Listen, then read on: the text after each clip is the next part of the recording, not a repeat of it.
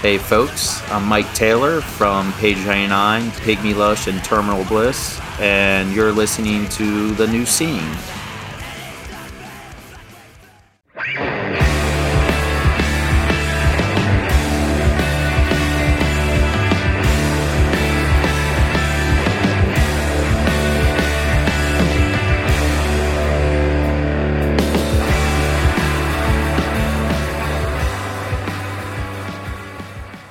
Hello, everybody, and welcome to The New Scene. I'm your host, Keith, and we're back with another brand new episode. And on the show this week, we have Brad Wallace of Orchid. Orchid are back after a 21-year hiatus, and we cover everything: the history of the band, the reunion, Brad's other band's Bucket Full of Teeth, Wolves, Transistor Transistor. Look, Brad has done a lot over the years, and we talk about all of it, and you're going to hear about all of it. But first, here's how you can support The New Scene. Follow us on Instagram, Twitter, and TikTok at New Scene Pod. Reviews. Please give me Apple Podcast reviews. I'm trying to get us over 200. We currently sit at 168, and we need to get over 200. So if you listen on an iPhone, open up the podcast app, search The New Scene, scroll down, hit that 5-star button. Your support is much appreciated. Shirts. The New Scene has shirts for sale at Death Wish Inc. There's a long sleeve option. There's short sleeve options. Pick one up. It's a great way to support the show. And you can always email me at newscenepod@iodinerecords.com. Also, don't forget to support Iodine Recordings. No Man has some gigs coming up with Strike Anywhere. Those gigs are May 3rd at Richmond Music Hall and May 4th at St. Vitus. Rebuilder will be performing on Cruise Askew. That's the Jay and Silent Bob cruise, which takes place February 23rd through the 26th. Check Rebuilder's page for more info. Jerome's Dream have East Coast tour dates in February. Check their page or the Iodine page for a full list of dates. Dead Bars just released Jukebox Volume 1. This is 2 new cover songs that are available now to stream everywhere. And last but not least, the Bucket Full of Teeth discography is up now and available for streaming. Pre-orders are up, so go grab it. Also, don't forget to support this month's sponsor, Death Wish Inc. That's right, the legendary, the classic, the fantastic Death Wish Inc. are back to sponsor The New Scene for the month of January. And here's some updates. Touche Amore is Survived by Revived. Hit stores January 19th. The record has been remixed and remastered for its 10-year anniversary and is available now in spatial audio. You can pre-order the record right now at deathwishinc.com and deathwishinc.eu. For more updates, follow Death Wish Inc. on Instagram at deathwishinc, or check out the website at deathwishinc.com. Okay, so listen, check back in with me. In segment 3. I'll tell you everything that's going on with me. But right now, we are going to speak to Brad Wallace of Orchid. Enjoy.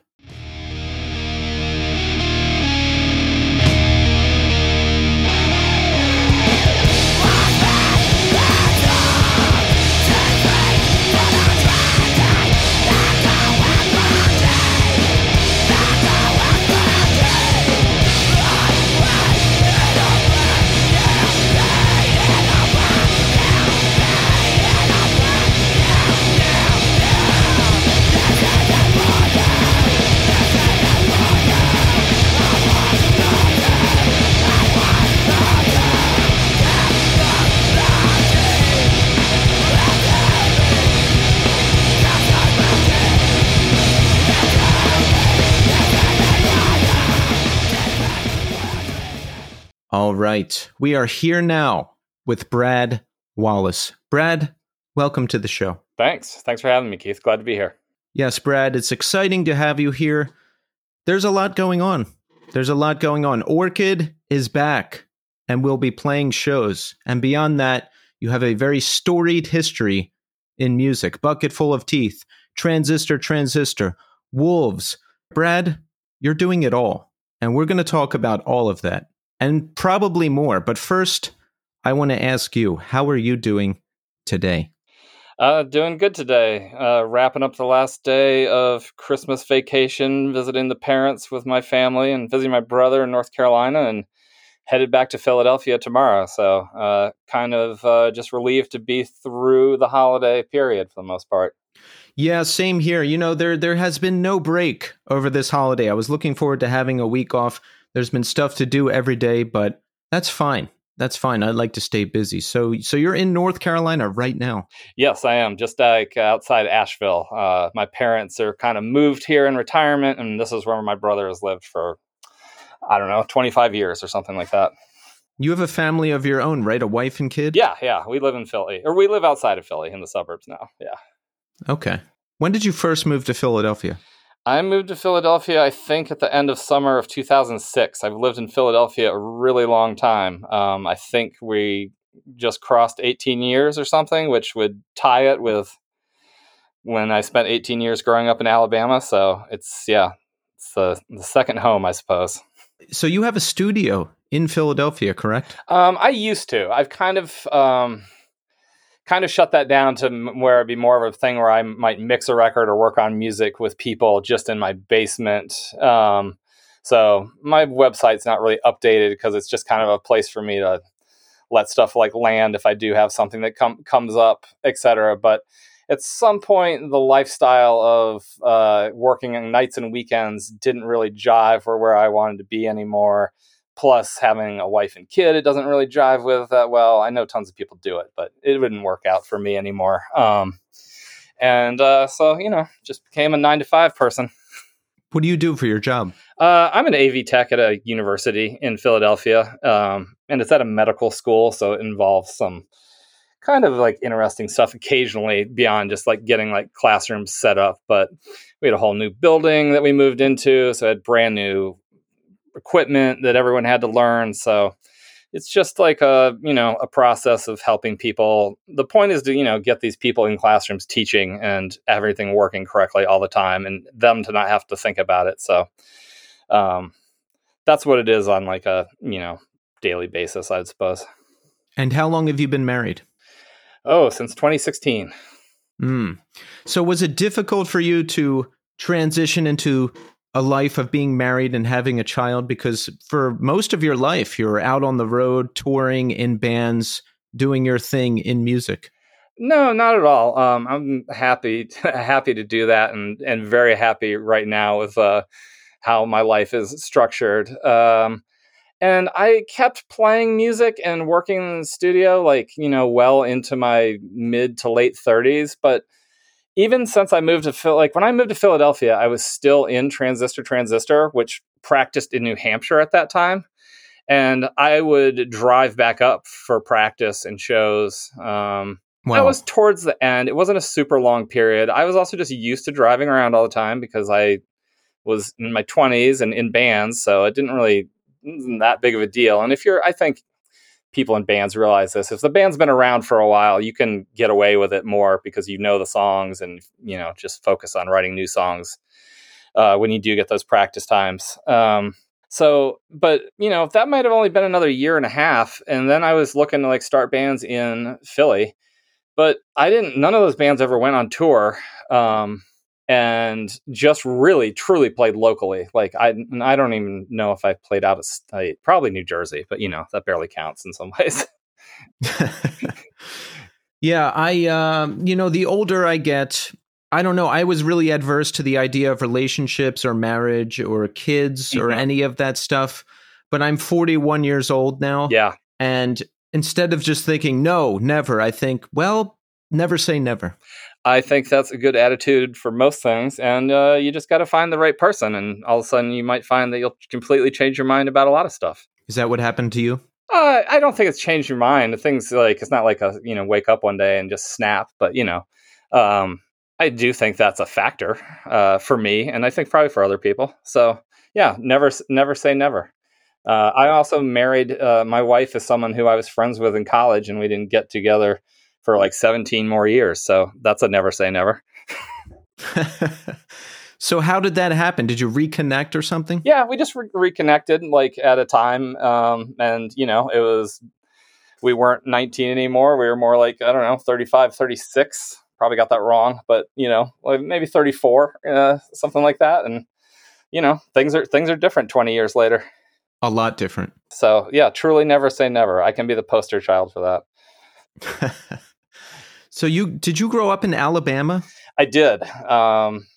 I grew up in Alabama like all my 18 years, and then I went to college in Massachusetts, and I never really went back in a way that I like lived there, per se, as a permanent resident. How did you decide on Massachusetts for college? Oh, because I was super into punk rock and whatnot, hardcore from, age 14 or so on. And I also, was growing up in Alabama and got all these like wacky liberal revolutionary ideas from punk rock. So the idea of getting to a college that also had really, kind of out there stuff appealed to me. And I mostly only applied to colleges that were like extremely liberal and had some kind of weird thing going on. And Hampshire College in Western Massachusetts in Amherst is like one of the, weirdest in that I think they've changed a little bit, but no grades and no tests. And really, and just like if you would have read about it at the time and probably still now, it just is like it attracts a certain kind of person. Man, I should have went there. Yeah, maybe. I mean, I met some of my favorite people ever, obviously, including my wife there, and guys in Orchid. But in some people outside of that are some of my best friends. So you discovered hardcore and punk in Alabama? Yeah, I think I got pretty lucky on that end because there wasn't a lot of it, but there was this little pocket. This is not like it's what would you say? It's not like it's like some super populated city or anything, but I grew up pretty near Mobile and in between Mobile, Alabama and Pensacola, Florida. And there were actually shows, like occasionally bands would come through there.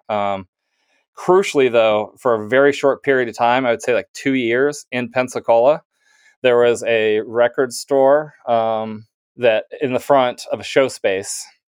And pretty much anything really cool and underground did come through there in that time period. I saw all kinds of shows there that you might not have expected. I could see Assuck. Earth Crisis was one of the last like shows that ever happened there. It was actually kind of one of the reasons the space shut down, unfortunately. But I mean, I saw Promise Ring. I saw Sleepy Time Trio. I saw, I don't know. I'm not going to remember them all right now, but like any genre of, punk hardcore that was going on at the time, there was a chance it would come through. Not all of it, but people need shows along the way. So if there's a DIY space in a town, they would hit it up. What was your particular brand of hardcore or punk that you were into? What bands grabbed you? What was your thing? Really early on, it was just finding out about like Crass and Minor Threat, I would say. But as that came around, and I got into that, I like to tell this story because I always think it's like I got to fast forward a little bit past like maybe just going to the mall and just buying whatever CD you might have heard was punk, etc. When I was like a freshman, there was a guy at our high school named Marshall Reiser who did have all the cool 7-inches and whatnot. And he saw me and my friend starting to wear like t-shirts, like Minor Threat or whatever. And he said, all right, guys, like, let me, why don't you come hang out? Let's, go listen to the good shit, etc. And he, even in Southern Alabama in the late 90s, had Indian Summer and Crossed Out and Man is a Bastard and all this stuff on Ebullition, Born Against, etc. So it just fast forwarded like right past like, buying pop punk CDs at the mall or whatever, just to kind of like the most obscure, underground stuff. So that's kind of like my big shocking moment, like still later on in life, of just that there was someone around in Alabama that, had that stuff and then showed it to me and my friend. That's amazing that you had a source in Alabama who just pushed you right on to that good, obscure stuff. Yeah. So I would say that, like, to answer your question, I got really into what I would call the gravity in Ebullition Records, like hardcore and emo, and then power violence stuff, and really just, anything that was as extreme as possible. Yeah, those are scenes. I love talking to people like you, Brad, and they're scenes I'm fascinated with, because I love the music now, but back in 98, 99, when I got into this thing, I was only listening to the big metalcore bands at the time and not much else. So, just going through it now and getting a history lesson and discovering all the bands is always a joy for me. Yeah, there's always bands everybody misses and you come back to, and there's also stuff I wouldn't listen to during that time period, when I'm specifically talking about maybe when I'm 19 or so, or 17. And yeah, maybe I didn't like at the time, and mostly I was right, and my taste haven't changed that much. But there's sometimes I've changed my mind later on, etc. So I don't know. It's cool to come back around to that stuff. Yeah, people of the ebullition and gravity scene, I would call them the grind kids, Mm-hmm. and they would have dyed black hair and they would wear all black and stuff. If I could go back, I would be one of those kids. They had the best fashion sense and they had great taste in music. Yeah, no, totally. And when I moved to Massachusetts, it was a lot more of the what I call tough guy or moshy hardcore stuff, and it was confusing to me because I hadn't really seen I think I'd heard of the big straight edge jinkos and whatnot, but I don't think I'd really seen any kickboxing. It wasn't really going on in whatever little scene we had down there. There weren't local bands for that or anything, and it was kind of a turnoff because it just seemed so insane or whatever. And all my friends just dressed they were skateboarder kids, and it was super, it wasn't, no one was dressing super over the top punk rock or anything. It was just throw a band patch on your shorts, wear a screen printed t-shirt, done with it or whatever. Right. So you go to UMass Amherst, and this is where you meet Will from Orchid, correct? That is true. Yeah, within a few weeks of freshman year, and he was a year ahead. Didn't someone say you guys needed to meet?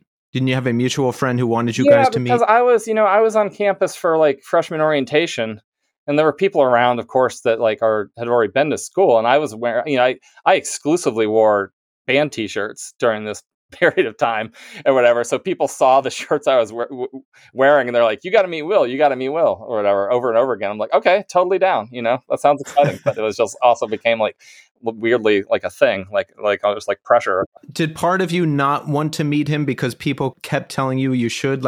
My brain does that. If people are like, "Oh, you got to do this," or "Oh, you got to meet him," then I'm like, I don't really want to. I don't say not want to, but I understand that part of the brain. It would be okay, it sounds like I will meet him, so maybe we don't have to keep talking about it, kind of thing. When you actually did meet him, did you like him? Did you guys get along? Yeah, no, we totally hit it off pretty quickly or whatever. And as we were, prone to at the time, it was as soon as you see somebody else in some obscure band t-shirt, you're just gonna talk records and this, that, and the other. And while he didn't live there a ton growing up, he did live in Alabama for a handful of years, not anywhere near me, so we weren't likely to have ever crossed paths, but we had that in common as well. Oh, that's odd. Wow. Yeah. He I think, I don't know off the top of my head, but his high school years he was in Alabama, near Birmingham. What are the chances of that? Yeah, but 4 hours away. It was, he was in the top of the state and I'm at the very bottom. Wow. Yeah. So when does Orchid start to come together? How does it start to come together?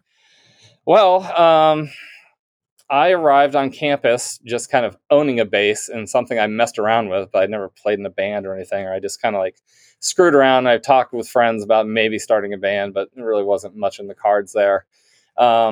So Will had already been doing Laceration kind of as a studio project and releasing 7 inches like that. And he had met Jay the previous year in Hampshire. And I think they'd tried to start a few things. But it was really probably to my mind, somewhere around the time of end of the first semester, beginning of the second semester, we actually practiced. And we practiced 2 times with a guy named Ben, who was a drummer of Skavuvi and the Epitones, which was a pretty big ska band. And he was totally interested in doing with it. And we worked on some songs. But then he was just like, I'm too busy to do this. I think that's... take all this with a grain of salt because it's really old memories we're talking here. Oh yeah. Yeah. So if I'm wrong, forgive me, whoever knows the truth. Anyway, somehow, and we still haven't really figured this out lately.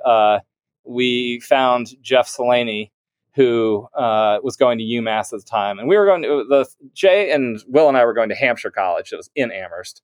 And we found Jeff and we practiced with him and it just clicked.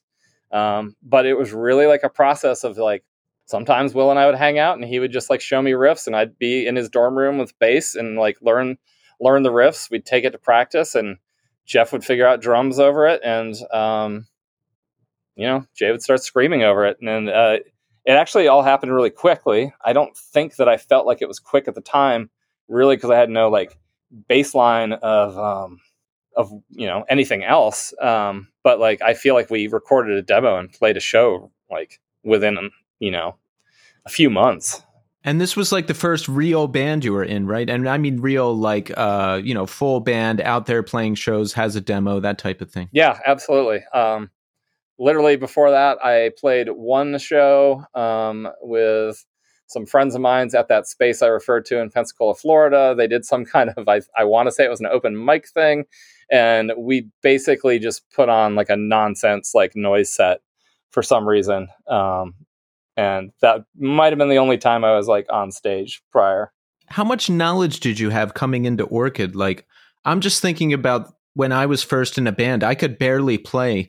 And thankfully, one of the guys in the band was nice enough to sit down with me and like walk me through how to play bass along with the guitar and all this stuff. And I'm thinking back to then and I'm like, God, did I even know how to tune or what was I doing? Like, how much skill did you have coming into this? How much work did you do with Will and the other guys?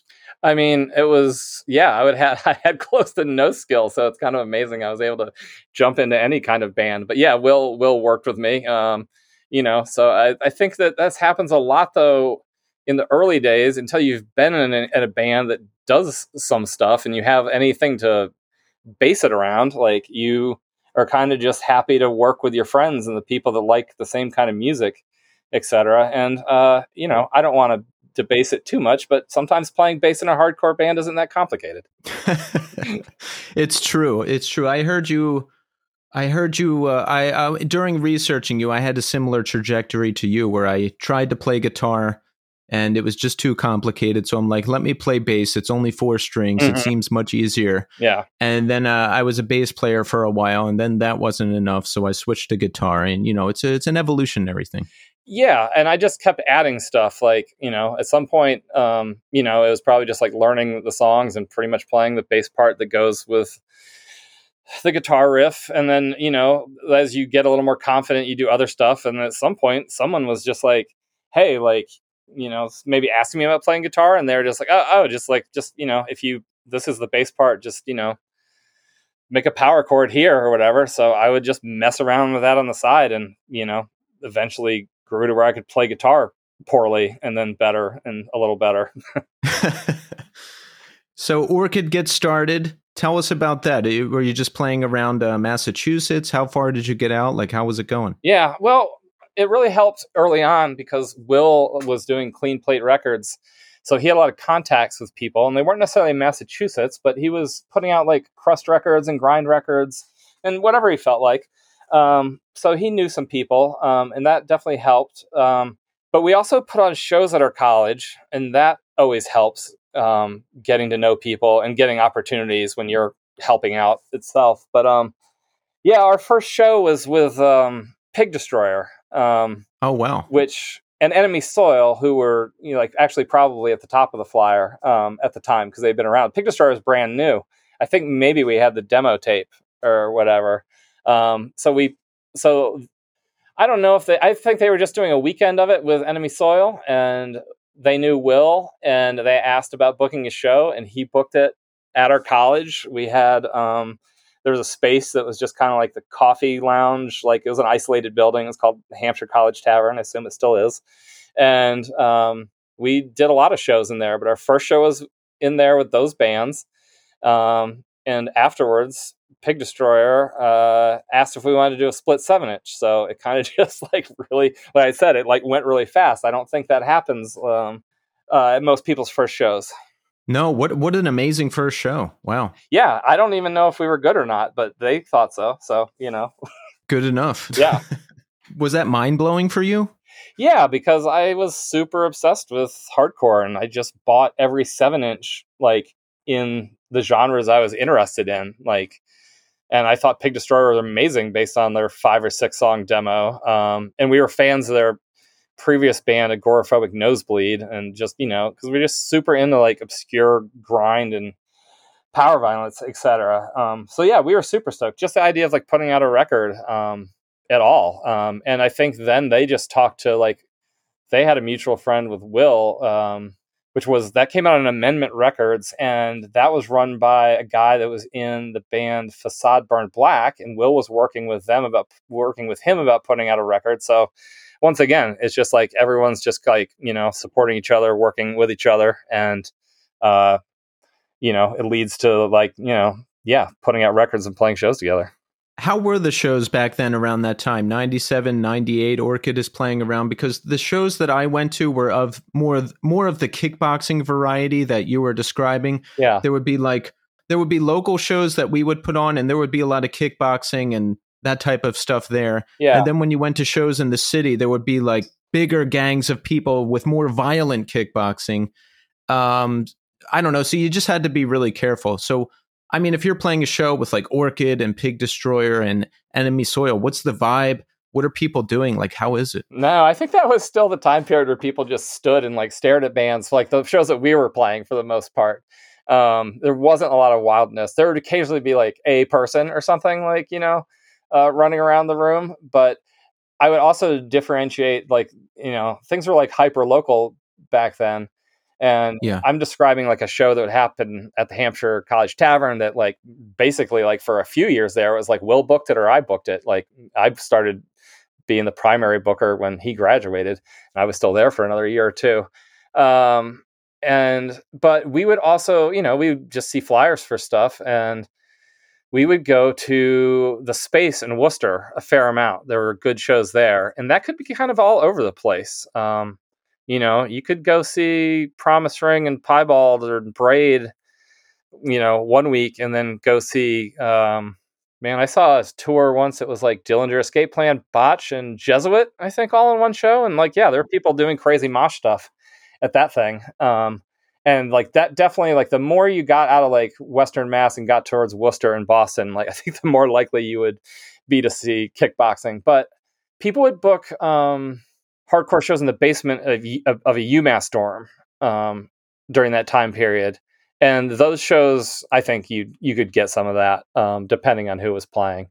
But just there was a large amount of moshy hardcore in Massachusetts, or just like the Northeast in general. So yeah, you would see that stuff, and we weren't so much into it. It's not like we didn't like a good mosh part. We just didn't kind of like the vibes of like necessarily all the bands or the people in the pit, etc. Yeah, I loved the moshing. I loved the craziness. I just didn't love when it erupted into a giant brawl that would get a venue shut down or get somebody seriously injured. Yeah, right. It's just like, I'm here to have fun. I'm not here to get hit in the head. Exactly. So we go on. So Orchid goes on to record Chaos Is Me. Did you record that with Kurt Ballou? Yeah. We had previously the first batch of like 7 inches, like the self-titled 7-inch, the split with Pig Destroyer, and the split with Encyclopedia American Traders, and also a comp song or two. We're all done. We'd wanted to record with Kurt for whatever reason that we had heard about him really early on. He wasn't available, and we recorded with Steve Austin, who had from Today Is the Day, who had a studio in Massachusetts early on. And then we had kind of like one of those fill-in recordings where like we just had one split lined up, and it was like we were going to do this 6-inch with Combat Wounded Veteran because we'd gone on tour and hung out with those guys and met up with them. And Will decided that he wanted to put out a Combat Wounded Veteran Orchid 6-inch on clean plate. And so we just needed to record like 2 songs quickly. So we hit up Kurt again. And just like, I think in one day, I would say we just like went to like the God City that was, I don't really know the order of them, but like whatever was after the basement in the house and was first just like in an industrial zone, and re-recorded those 2 songs. And we liked that experience. So then really not that long later, I would say just a few months later, we went there to record Chaos As Me.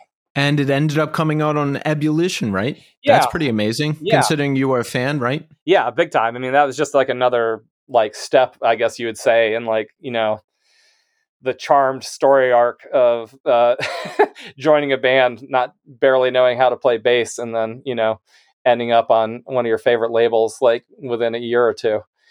But Clean Plate was distributed like by Ebullition at that point primarily. So he talked to Kent about all kinds of stuff or whatever. They're friends or whatever. And I think we sent him the demos that we made of that, and he knew about the 7 inches or whatnot. And he agreed to put it out. And then that just led to like an awesome relationship for the band, like from then on out. That label was pretty politically conscious, right? They spoke out on a lot of social things and different things like that. Yeah, well, it's been a long time since I've read one of these, so I don't remember maybe even necessarily the content. But yeah, they're more interested in bands with a political message overall. But like Kent used to put in the records like a little insert of just like something he had to say, which, you know, when you think about it, is pretty unique because the band is putting out the record and has what they need to say, and then, you know, the label actually, you know, stepping up and having something to say was something that could happen in the hardcore scene for sure. But I think he maybe was most prominent with that I can remember. How about the band Orchid? Did you guys have political or social beliefs that you talked about on stage or in the liner notes or anything like that? And does the band need to have those beliefs to be partnered with Ebullition? Okay, I'll do my best with that. I would say that like there's probably no band on Ebullition that has like, you know, contrary beliefs or negative beliefs for sure. But I mean that's almost a given, because even if you weren't a political label, if you had a problem with something the band was saying, you certainly shouldn't put out their records. But no, there was never any requirement that someone's like vegan or straight edge or you know, believes in any given political stance, etc. But I think those things were very popular with us at the time and in the scene at the time. And there was other, you know, aspects that was an attraction to me early on as well. I really liked the political, like I mentioned, like Crass and Minor Threat were like really like some of the first things I heard that were, you know, completely outside the mainstream at the time. For me, and those things were very political. I was super interested in that aspect of it.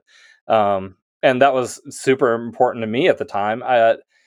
It's tricky, I think, as a person who didn't write the lyrics in the band to say, you know, there's any like one thing or belief system, but, you know, that would be something that we'd talk about, but I wouldn't say the, you know, lyrics are all political or the band was like all political. I think there's some personal stuff that's like expressed, and I think there is some political stuff that's expressed, but there's obviously different ways of going about that. Some bands do it in super overt, and then there's, you know, maybe like a more poetic, subtle way to do it. Yeah, that makes sense. It sounds like the values of the band were aligned with the label, and it makes sense that you're going to work with people if your values align.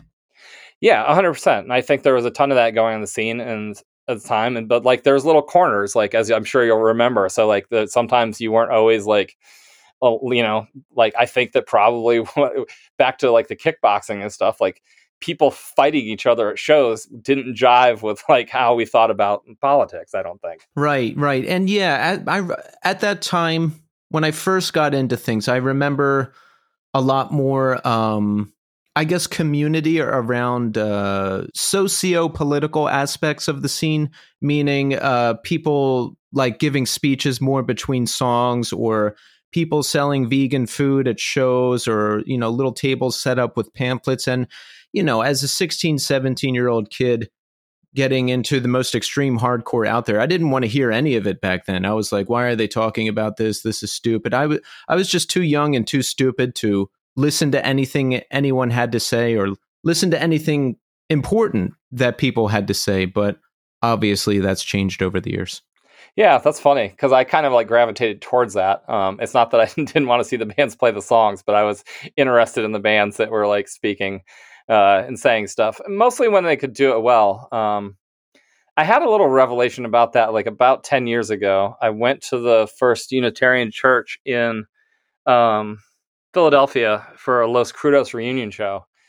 And Martine was just always one of the best at speaking to the crowd. And I definitely had gotten to the point probably in my later years where I was like, I know already, like I've heard it all before. I don't need to hear, another speech from somebody, etc. But he did it so well. I was like, I'm ready to run through a wall for, what he's talking about. So I still think obviously it has a place. I don't see it happen very much anymore. I think maybe that's coming back a little bit, but I think it really some people are just like it is to be a singer or a front person in a band. The talking and talking about whatever in between songs, some people are really good at it and really inspire people. And others, maybe it leads to you just feeling a little flat about it and it doesn't like hit home. But I think seeing Martine still doing it at that point and being so good at it, I was like, well, this is why people do it.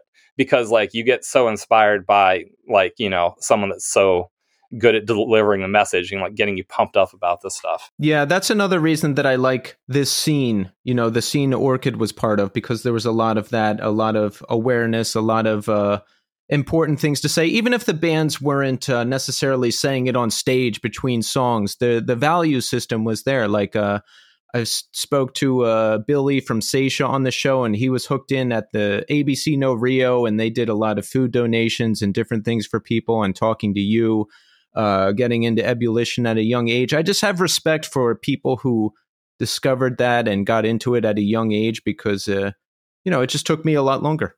Yeah. And it's funny thinking about it now. I have no idea what the exact impetus was of like caring about that stuff, other than maybe just being a young person and being like, obviously like that thing's fucked up. And then all of a sudden you find out there's people that are actually doing something about it or whatever. But there's a big part of, I think, the people running DIY spaces. And then there was so many like comps that were for benefits that had cool bands on them, etc. as well. And then you'd read about it and you'd be like, wow, that's so awesome that, did this to help people out, or the bands are about like helping people out, etc. So I think it just, I think to a young person that's, in your formative years and you maybe start to see that the world is a fucked up place and there's all kinds of injustice, it's natural if you can find a place that, it's comfortable to talk about that stuff and people are actually doing something about it.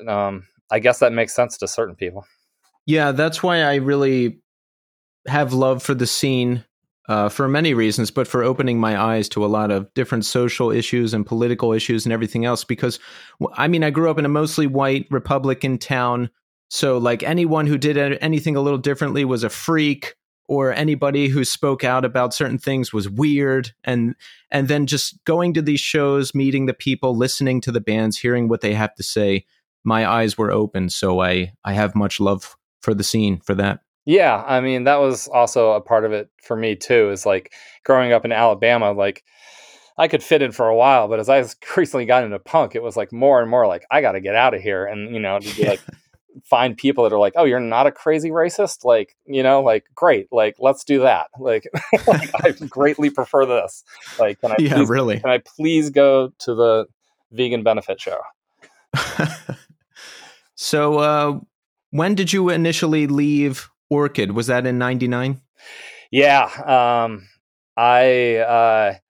I really just did such a bad job of going to college one semester that I just had to like leave college. And so then I left the band because they needed to keep going and I wasn't anywhere around.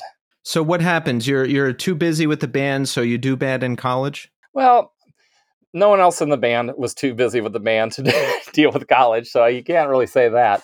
No, I just really, it was very exciting being at Hampshire, and I just didn't like put in the time to like deal with the classes the correct way. You know, way more interested in like band practice and excitement about putting records out and just playing GoldenEye, you know, till 2 a.m. with my friends. You know, it's really like just like a pretty simple, you know, just didn't do like the basic thing that you should do in life, you know, like just go to class and turn in the papers.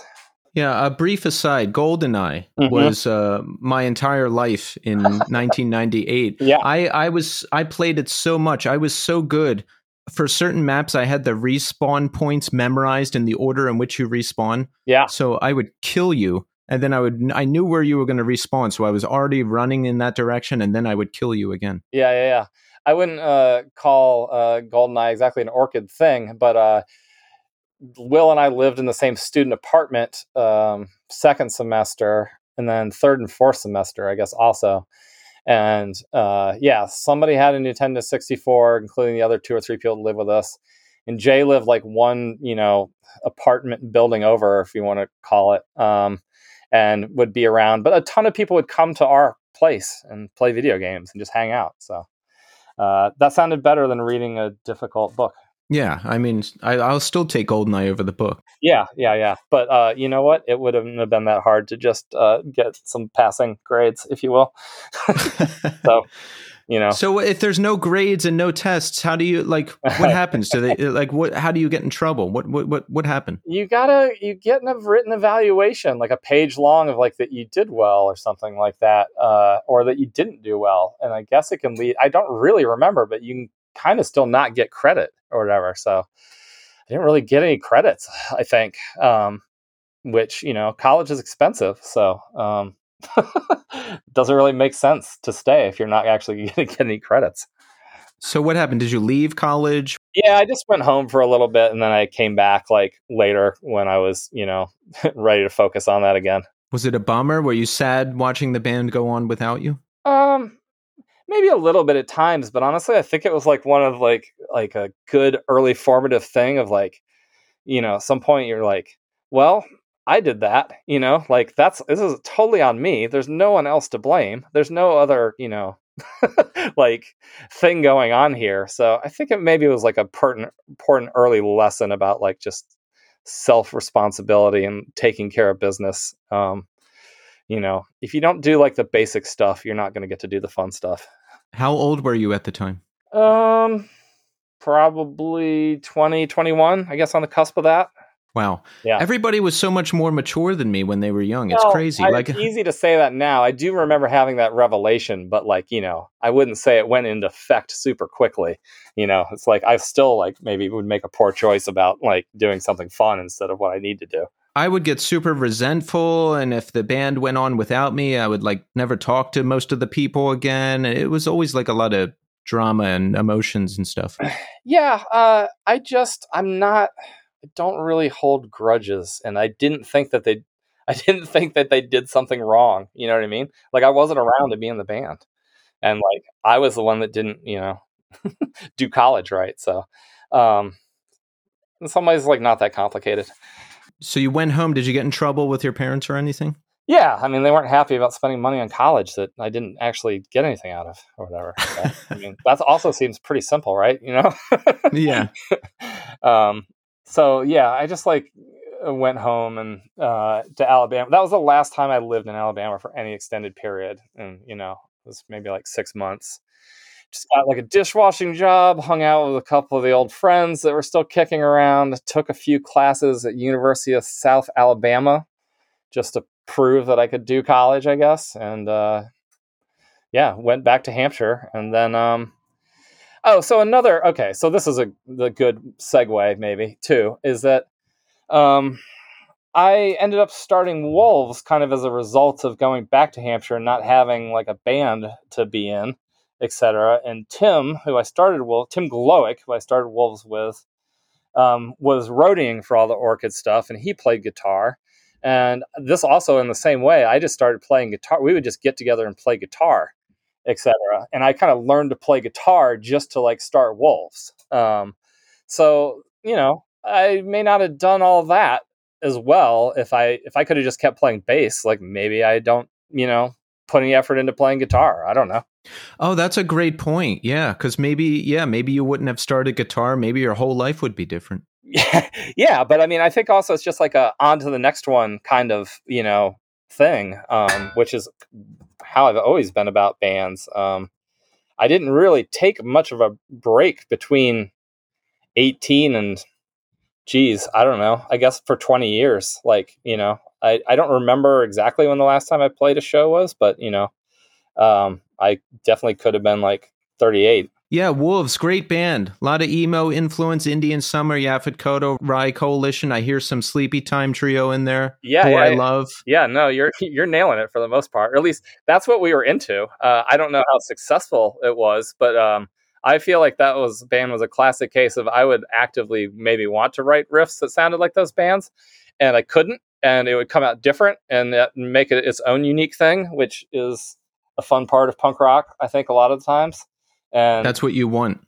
Yeah, is to maybe not exactly rip somebody off because you can't, because you're actually not smart enough or good enough to do it, and then it's actually your own dumb thing. But yeah, no, you totally nailed the bands we were into and talking about as influences for that band. It sounds like its own thing, and it invoked the feeling of Sleepy Time Trio, so that's what you want. Oh, that's cool, because I really love Sleepy Time Trio to this day, and that was like, yeah, that was a big one for me, like at that moment. But also like a good example of being into different stuff, like just kind of like, yeah, I just wanted to do something. There was an active push to be more emo, I suppose, at that moment in time or whatever. But maybe that's what Tim wanted to do, and I was game for it, etc. But everybody that was in that band was absolutely bringing something different to the table and had different influences. So there was a lot of like push pull on like writing the songs and what people like wanted out of them and what people heard. Right.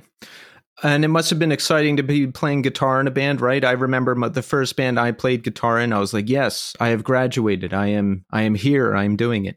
Yeah, totally. And just kind of being in a different, like, taking like a little more of a lead in the band. Like Tim and I, like I said, we started playing guitar together, and then we just had to find other people. So like it was a little bit like, do you want to play with us? And then you have to be the person who's also like, I don't know. That kind of led to my first role of like, gotta write the songs, gotta like, set up recording, gotta book shows, gotta order the t-shirts to screen, which are all things I learned to do like in Orchid, but like were primarily handled by other people for the most part. And Bucket Full of Teeth. Now, you formed this band with Will from Orchid, so I guess you kept in touch with the guys from Orchid? Yeah, like I said, I was back at college not long, less than a year later or whatever. And I would just go to an Orchid show if they were playing nearby. Not every one necessarily, but they were usually playing with good bands that I wanted to see, etc., whatnot. And and we'd hang out and do all kinds of stuff. We were still friends and all doing, interested in the same things. And Will and I had always had this very specific interest in power violence. Not that the other guys weren't, but we were just like, I mean, I owned hundreds and hundreds of 7-inches like in that genre, like at the time. And same for him. He was putting out records like that. So we'd always talk about it. And yeah, like Orchid was still going, and I was in Wolves when Bucket Full of Teeth started, I'm pretty sure. But it truly started like we were driving somewhere, he and I, and we were listening to one of our favorite bands, Suppression. And talking about like, we literally just were like, let's just do a band that sounds like this. Like, I love this band. Let's just do this. I don't even care. Like, like generically just do it. Not that you can just do that another band, but like, as is our way, we started working on it. And I think some of the first 7-inch like has like pretty straightforward power violence, but really quickly we were just kind of trying to push the boundaries on that and do whatever we wanted with it. Yeah, I've heard some pretty wild stories, like 7 different guitar tracks on a song, or tuning changes mid-song. You guys were doing some interesting stuff in the studio with this band, yes? Yeah, I don't remember the plan like early on about whether or not we would be not a live band. I don't think that was decided. It was like most bands start. You just start with no real plan other than maybe like a style of music. And I think though, probably because I'm definitely really bad and have very rarely done vocals and play an instrument. That's not really an option for me, like in a serious way, like maybe some backups here and there. On the recording, I did a lot of vocals. About a third of them, I guess, is what we would do. We would just split it up. Me, Will, and Matt, the drummer, we would just, after we recorded the songs, we would just do it, each of us. And so I think the idea that we were going to do it live probably got away pretty quickly. But, since the discography's been reissued, I listened to the stuff a lot more than I had in the like past years. And yeah, by this time, the first 7-inch was really a demo tape. And then the second 7-inch was kind of another demo tape that we had sent around. But by the time the second 7-inch happened, the song on side A is called 23 Reasons to Play Grindcore because it's got 23 parts in it. And a bunch of them are not possible to be done by a live band with 3 people. Yeah, that's an epic song. Yeah. And I don't even, if my memory serves correctly, like I showed up, like Matt and Will had already been working on it, like maybe for like half a day before I showed up. I think I lived in Boston then. I think I lived in Amherst when Bucket Full of Tea started, and I think I lived in Boston when at that point. So I maybe like they just got going the day beforehand, and we were doing like a little weekend of it or whatever. I'm not sure. And it was like, yeah, it was just already this insane thing that they had like recorded like some of as a reference for me. And then I started laying down bass parts, but I think they were already into like that song has like blast beat samples that were recorded at a separate time than the live drum track, if you will, that were added over the top of the song.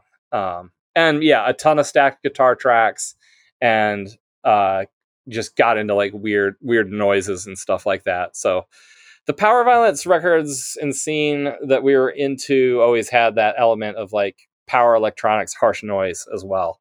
So we were incorporating some of that and some ambient like stuff ultimately. How did you hook up with Iodine to put out the discography?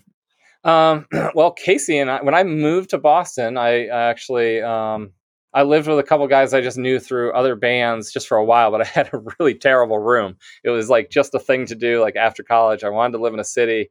I think I had one plan go bust, and then all of a sudden 3 weeks later, like I'm just like, oh, there's a room in Boston with someone I kind of know. Okay, sure. But it was like a room without heat. You could barely get anything into. And so as soon as I had an opportunity to get more of like, it was also like one of those deals where it was like a railroad room. Like I had to walk through other people's rooms to get to my room. So all those non-ideal things that happen in your like early 20s. So an opportunity came for me to get an actual normal room, an apartment with people I knew, my friend Sarah, and Sarah lived with Casey. And that's how I met Casey. And I think the very first time I met him, he asked if he could sign Wolves. And I didn't know, because no one really did that kind of thing at the time. Didn't know. I thought he was joking, or that it was like some kind of like, I didn't take it seriously or whatever at the time. I just thought like maybe he was just like having a laugh about like the idea of like someone walking through the door and offering to sign their band. Later, I realized that is something Casey probably would do and be serious about. Yeah, that's when he wanted to partner for the podcast. I just brushed it off. Again, my mind, like my for some reason, my automatic reaction is to say no, or I was like, no, I don't want to be controlled by somebody. But he was like, what do you think of a partnership? And I was like, I don't even know what that means. Yeah. Also at the time, like I was super dogmatic about certain things. And like signing to a label probably like formally wasn't like in my wheelhouse. And I've still never signed anything with any label, I don't think. So it's kind of funny like that. It's not totally necessary if everyone's cool. Exactly. So Bucket Full of Teeth, has actually played shows, but only a handful, correct? Yeah. So I guess we decided to, even though we decided not to at some point. I also don't remember why we made that decision. And that was like a wild summer. I've been trying, between Orchid saying we're going to play shows again and this Bucket Full of Teeth thing coming out at the same time, it's like really like bringing back like, the dream of the 90s or early 2000s is alive for me every day now, and trying to remember like the timeline of things. But I'm pretty sure that the summer I graduated from Hampshire College, Wolves went on a month-long U.S. tour immediately. And it was time to get back so we could see the last Orchid shows, which was really just going to the last one in Boston. Like I didn't go to the ones in Philly and New York. And Wolves was playing the show too. We played the last Orchid show. I don't remember who else played. Maybe Sinaloa did. I don't know. Memory is tough these days. But we played the show. So we wanted to be back for that, but Bucket Full of Teeth went on our 6-day tour later that summer. So like, I mean, that might have been like, that was kind of the pinnacle of like being active. And like, that was the most prolific songwriting period I was involved in, because like Wolves would write records and Bucket Full of Teeth would write records in the same time period. And look, it comes back around to what we asked me my things. Like I got to play emo guitar and I got to play power violence bass. So I was, living the best dream. of both worlds. Yeah. What was the live configuration like for Bucket Full of Teeth? How many people? Yeah, that was the key thing, because like I said, we didn't really like have it in us to do the vocals live, or either like able or not willing to, or whatever it was. And also just needing to focus on playing. Our friend AJ from the band Anton Boardman was always telling us how much he was into Bucket Full of Teeth. And somewhere we got the idea, like, what if AJ was just like the standalone singer and he can just do the vocals, and we'll just do it that way. And he was down for it. And someone else must have booked the shows. It must have been Will. And that got all planned. And then we had to learn a set.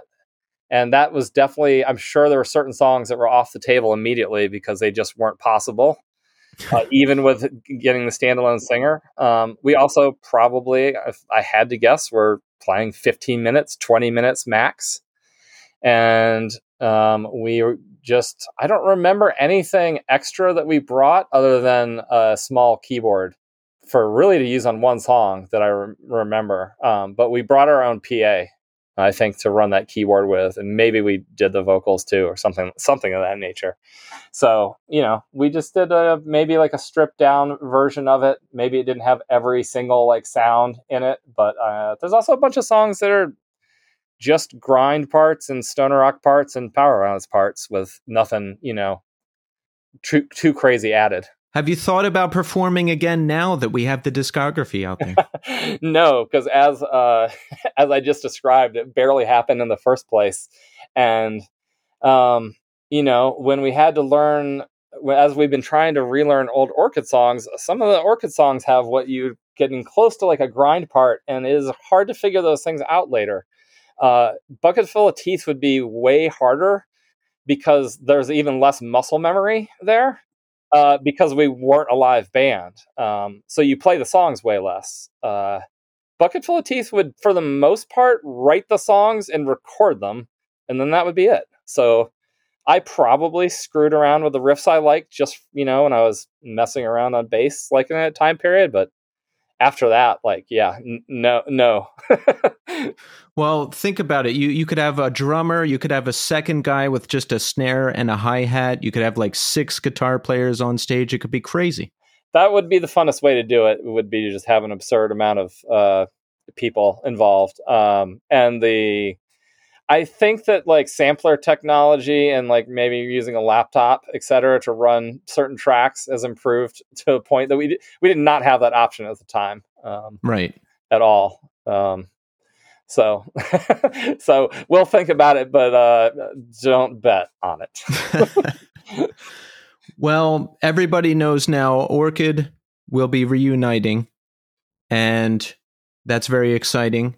And you know what? Before I talk about how that happened, how was it watching Orchid go on and watching their rise and still going to the shows and apparently playing shows with them and your other band too? Like, how was it to watch all that continue while you were outside of the band? It was cool because I liked the music they kept making because I liked the direction we were going. I remember at some point, I think because they were on tour, maybe when I returned to college, they had recorded the Dance Tonight Revolution Tomorrow 10-inch, and I think Will left a tape in my mailbox, and I popped it into my car when I got back to college, and I heard the first song of the 10-inch, Destination Blood, and I was just blown away. I thought it was awesome. Thought it was totally, totally sick. So I guess I would say that I have the unique, situation of having been in the band, but also a fan. That's amazing. Yeah. And again, I love the maturity, no hard feelings. Everybody's friends. You go to the shows. Everything's good. Yeah, I mean, look, if you asked me at the time if I wished I was in the band still, like probably, but like looking back on it, like whatever, like, everything worked out. Right. When do discussions about the reunion start? How do you hear about this? How do you get involved? Someone asked a blog, I guess that's what I'll call it, a website, asked us to do an interview. They wanted to interview the four of us that played on Chaos as me, and Will and Jay and I did it. It was like over Zoom, and we had not like hung out or talked in a long time. Everyone's always been friends, and like various people have hung out at different moments, probably depending on where they live, and people played in other bands together. I mean, 3 of the final Orchid member lineups played in Panthers together. Will and I did Bucket Teeth together. Later, Jeff, Garlock, Will, and Jay did a band called Ritual Mess. And I think there's probably been like little, like tiny things here and there. People have always been in touch. Once a year, we'd email with each other and try and figure out how to maybe make a new T-shirt design and then not do it, which is kind of an amazing that we've gotten to the point of actually working on this reunion, because that was the case in the past, is that we couldn't even like figure out how to make another T-shirt design because people are busy doing other stuff, and we would just be get stuck in the mud on like an opinion or whatever else. I think I've gotten off track from your question. Oh, right. So we were on a Zoom call together, and we also just jumped into it like an interview. It was like a print interview ultimately, but Jay said afterwards. He said, "Hey, it was really fun to see you guys. Like, what if we all jumped on a Zoom just to hang out? Because like that hasn't happened forever, and a bunch of us don't like live close by. So that honestly just happened on some like weekday night, I think, a year ago. I actually don't really know now. And then he broached the subject, and just to gauge what people were thinking. And it wasn't like everyone was like a yes immediately. But we kept talking about it, and eventually like we decided like some parameters that we would be willing to do it under, and it's just been a process of like working that out. And I think those parameters have changed along the way. What was some trepidation during the initial discussions? I would say that like certain, like, I don't think anyone had like a definitive, like, I definitely want to do it, and like, I do not want to do it under any circumstances, but maybe it was like a spectrum for each individual and then amongst each other as well. But I mean, some people I think just maybe like I'm busy doing other stuff. And maybe I can't really speak for everyone else because I don't have their exact opinion memorized, but I think that one of the reasons like nothing like this ever happened in the past too is like we've always, like I was mentioning, everyone kept doing other bands and stuff. Like we're always moving forward, not looking backwards. Not that this means we're just ready to look backwards, but we just talked about it, and eventually everyone kind of came to a place where they thought it was a good idea. But yeah, the initial trepidation was like, maybe I just don't feel like I need to do that. Yeah. And there were like a person like me was pushing a little bit more like I've gotten to more of the why not portion, kind of. Did you guys ever talk about entertaining any other reunion offers over the years? I would say not seriously, but there would be good communication, because the band still has records in print and stuff. We always had band communication because little decisions still have to be made every once in a while, etc. And so people pass on information, maybe an interview request or whatever. But occasionally there would be oh, some person says they'll do this and this and this if we play some festival or whatever, or just a show or whatever. Then we'd be okay, and then just not be that interested. Either it didn't add up for various reasons. So we didn't do it this time because someone asked us. We decided on our own terms. So I guess it was maybe never going to happen because someone was presenting something. Which kind of adds up to the way we always did things. Yeah, exactly. Did you ever get a really big offer and think, man, I kind of want to do this? I don't think in the past it ever was anything like that, because you might hear a number and be oh, wow. And then you remember that people don't live in the same place and there's plane tickets and all kinds of things involved. And you're that number is not going to be I cannot quit my day job over that, etc. So it's all very nice though. It's obviously, we used to get $20 to play a show, so that it's pretty different now. Have you guys gotten together and played again?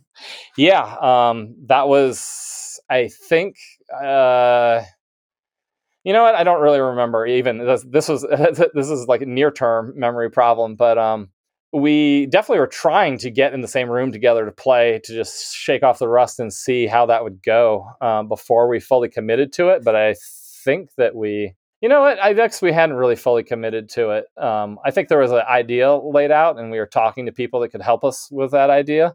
And I think we had played together. But yeah, Jeff Slaney, the drummer, and Will and I got together one weekend and played for a day and a half. And then next time we did that, Jay came and gave Screaming, a shot again, and he sounded great. And it's been pretty cool. But it's also real work to learn the songs. Another aspect is we're doing a new version of Orchid in a way, because we're doing all 5 people. I'm playing second guitar, so I've got to learn the songs on guitar now. See, I was going to ask how it's going to work with Jeff. Yeah. That was a thing to figure out as well. And there was no real obvious answer in the beginning, and then we pretty easily settled on this aspect, and is challenging new thing for me, but also fun to play these songs on guitar and play songs I never played or didn't know how to play. How do you figure out the songs on guitar? Do you work with Will? Do you just listen to it? What do you do? Will, well, not just, he doesn't just show me. He did show me. He has to show me some stuff because it's just a little I don't even know how you would write it down. But yeah, there's, I have we have a shared folder in the cloud there that is just handwritten notation from Will about the guitar parts. And I think very little of it would make sense to anyone else. Because you have to have at least I had my foot in the door on how guitar should be played in this band. But it's pretty unique, and there's parts that are just kind of so fast that it's really hard to pin down their exactness. I've done this multiple times where I join a band and I have to learn a set of songs, and it's for me it's one of the most stressful things in the world. Yeah, I mean, there's a stressful part of it, but this is the case. I think I've been in all kinds of bands where I had to learn. I joined Transistor Transistor, and it was, halfway through the existence of the band, and they had a bunch of records out. And it was in drop D, and I'd never played in drop D, which didn't make it necessarily harder, but it was new and different. So I guess I've been down this road before, but but you also get better at playing your instrument when you join a new band or play with new people, because you learn their tricks and things that you've never done before. So until Transistor, what were you playing in standard? Yeah, I just played in standard. And the funny thing about that too is with learning the Orchid songs. I then just stayed with drop D for the next 20 years or whatever it was, etc. So now I have to play guitar in standard again, which at first was like throwing me a tiny bit, but it all comes back, it's like, it's totally fine. See, again, so many similarities. I played in standard, then I learned drop D. I stuck with that for like 20 years, and now I'm down to drop C. Yeah. Oh, and like secret for all the Orchid people, anyone trying to play an Orchid song, it's not standard really, because it's like a half step down, but still like a standard tuning, but a half step down from E. So some reason we did that early on. Since there's a second guitar now in Orchid, are you adding things? No, not really. It's mostly pretty much matching, and then there's like dynamic parts but most of it was recorded with at least 2 guitar tracks. I don't know the later records exactly what happened. I could probably pick certain things out like just listening, but Chaos As Me has 3 guitar tracks. I'm pretty positive.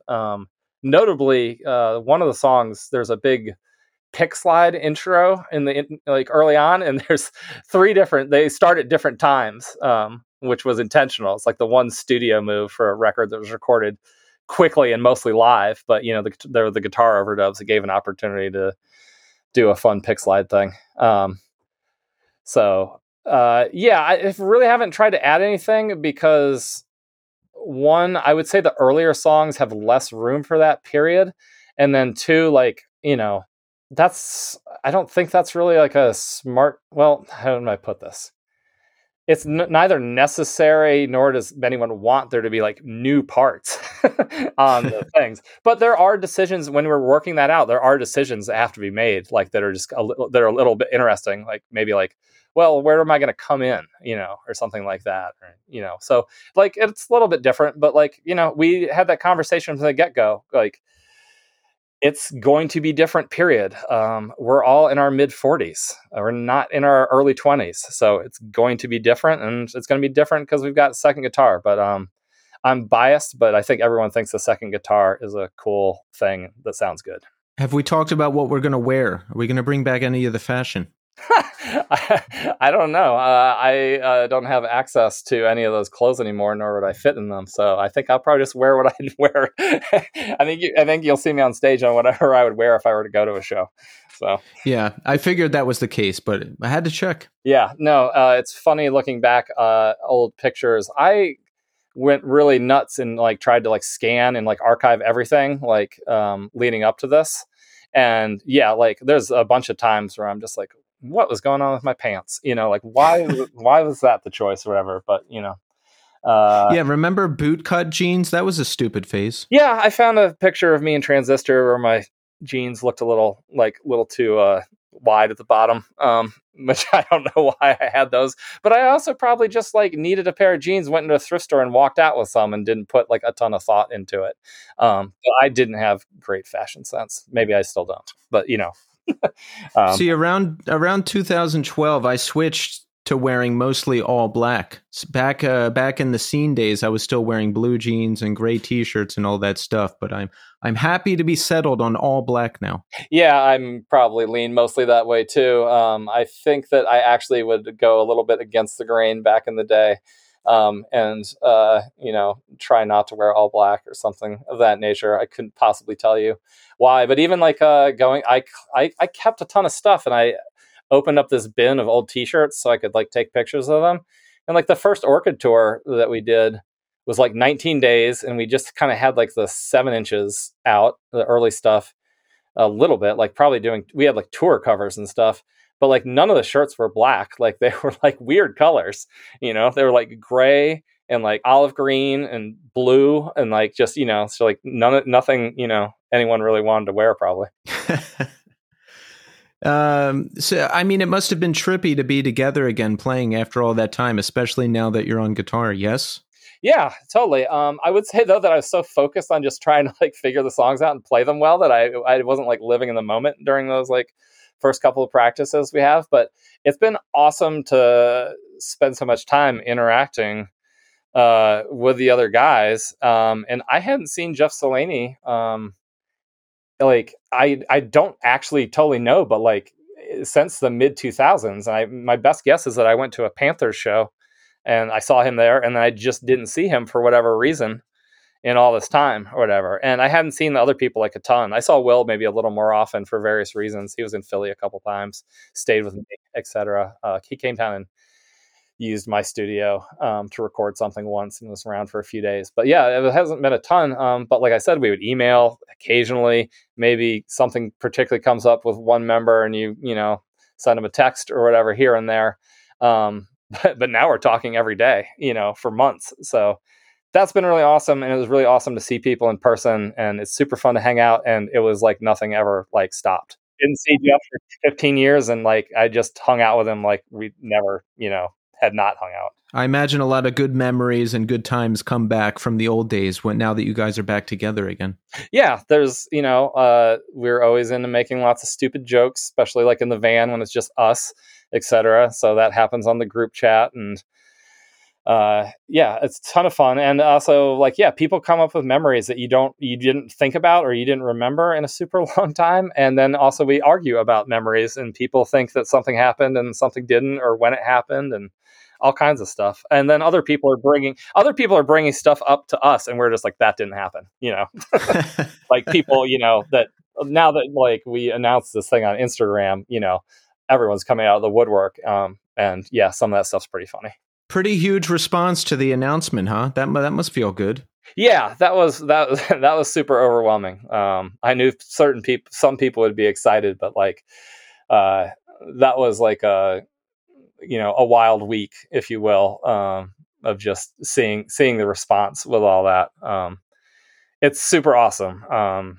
It can't say enough about feeling good about like doing something when you're 19 and then people still caring about it when you're 45. Yeah, I mean that's the best. That's the best. It's like in this time capsule, fermenting. People love it. I'm sure over the years you heard about how influential it was and how much people love it and new people discovering it. Yes. Yeah, and that stuff's awesome. I love hearing that. Just because like it sounds like it's been positive for other people, makes them want to start a band. Like I started a band because I, you know, liked Born Against and you know, Antioch Arrow. Like, so if someone is excited about Orchid and makes them want to, you know, be part of that legacy, then that's awesome. So we have some gigs coming up, right? Yeah. Early May, Boston, Philly, and then New York. Is there any more plans for anything else after that? No. Oh, well, we are playing this festival in Toronto. It's called, oh man, I don't remember the name of it right now. Is it New Friends Fest? No, it's called, it's a new festival. And Prepare the Ground. Sorry. There's another podcast with a similar name, and I almost said that. That would have been a mess up. It's called Prepare the Ground. And we are playing that a few weeks later. So we're able to play in Toronto as well. But truly, we do not have plans beyond that. It doesn't mean there won't be, but I truly couldn't say like one way or the other. I think the easiest thing to say is we're going to see how this goes, and we'll go from there. Did we settle on any new T-shirt designs? Yes, we actually did. That's an amazing thing that's happened too, is when you make a choice to do something, you have to actually do it. And yeah, there'll be some new T-shirt designs. I'm sure that's no surprise. But yeah, 3 of them are already done. Whereas like for 15 years, like we couldn't, you know, come up with one. So yeah, we've gotten more done in the last like 3 months than we got done in 15 years. Well, it's not time until it's time, right? Yeah, it's just, you know, it is just the right time. It definitely feels good. All right. So here's what we want to do, everybody. We've got the Bucket Full of Teeth discography. You can hear it streaming right now. I recommend you do that. When's the vinyl come out? I'm pretty sure it's coming out in February. They just did the pre-order, and that like people really like responded that well too. Really, you know, sold well. And yeah, I'll just take a minute to thank Casey and everyone that works at or with Iodine for working on that project funnily enough, like that kind of ended up being announced like, a week or two after the Orchid stuff, but they were on completely different timelines. Casey talked to me about doing the Bucket Full of Teeth discography, I think 3 or more years ago. Oh, wow. So it's been like, it's been in the pipeline for a long time. Took us a while to get the artwork done, find someone to do the artwork and just work through that process. Then we decided we wanted to remaster it to just have it sound a little sweeter for the new press and on streaming, because it was really on Bandcamp beforehand. So yeah, it's been like a long process, but also like totally stoked on the response for that. And yeah, really appreciative that it's being put back out in the world for people to hear again, and hoping that some new people will find it. We've got the Orchid gigs coming up. I don't know which ones are sold out and which ones aren't, but if you can get in, you have to go. I mean, we want people to go, right, Brad? Yeah, we tried to set it up so people could go. We didn't want it to be a situation where it just was like sells out in 1 second and no one, and like a bunch of people can't go. So we've tried to make it, a bunch of decisions have to be made to figure all this stuff out, and they involve compromises sometimes. But one thing we wanted to do is not have it that, we wanted as many people to go as can go, that want to go. And I do think there's still tickets available at Warsaw in Brooklyn for the Thursday night. And I want to say the Church in Philly. But I also know that I haven't been updated on any of that stuff over the holidays here. So maybe. But yeah, go look, get the tickets. Because like I said, no plans after this. We'll see how it goes. Amazing. Well, I'm looking forward to Orchid being back. I'm looking forward to more. And Brad, I just want to say I appreciate everything you do. And thank you so much for taking the time to come on the show. Yeah, thanks for having me, Keith. I'm a fan of the podcast, so it's been great to talk to you.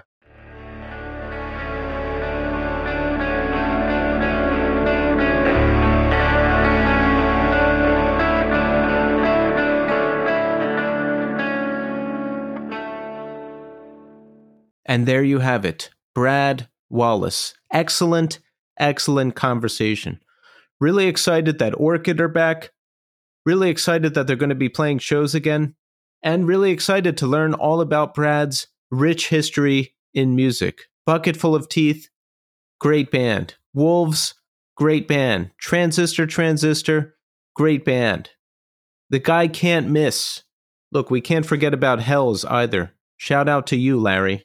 But it was great to connect with Brad, and I'm excited that Orchid are playing shows again, and I wish him all the best. So thank you so much, Brad, for coming on the show. So let's check in, huh? How are we doing? I'm not doing well, so I'm going to keep it really short this week. I have COVID again. I got it Halloween of 2022, and I have it again now. I came down hard this past Thursday. I knew I was going to get it because everybody here is getting it again. A lot of people that I know, and I was at 2 indoor functions on New Year's Day around a lot of different people. So I knew I was going to get it, but I'm glad I got it this week because any other week would be very, very inconvenient for me. This is the 1 week that I have to sit around inside and be home. So I'm sick. I'm not feeling good. I barely got up and had enough energy to finish the show, but I'm glad that I did because I would hate to miss a week. Let me tell you, I haven't done it yet and I don't want to do it anytime soon. So here's my one update for this week. Next weekend, the legendary All Else Failed will be playing St. Vitus. That show is on January 13th, and I will be there because my quarantine period ends the day before. So if you're in the Northeast, if you're in New York City, go to the show. Let's have some fun. On that note, I am going to end the show with To Whom It May Concern from All Else Failed. I'm back next week with a new episode and a new guest. So thanks everybody for listening. And until next time. I apologize! I think I am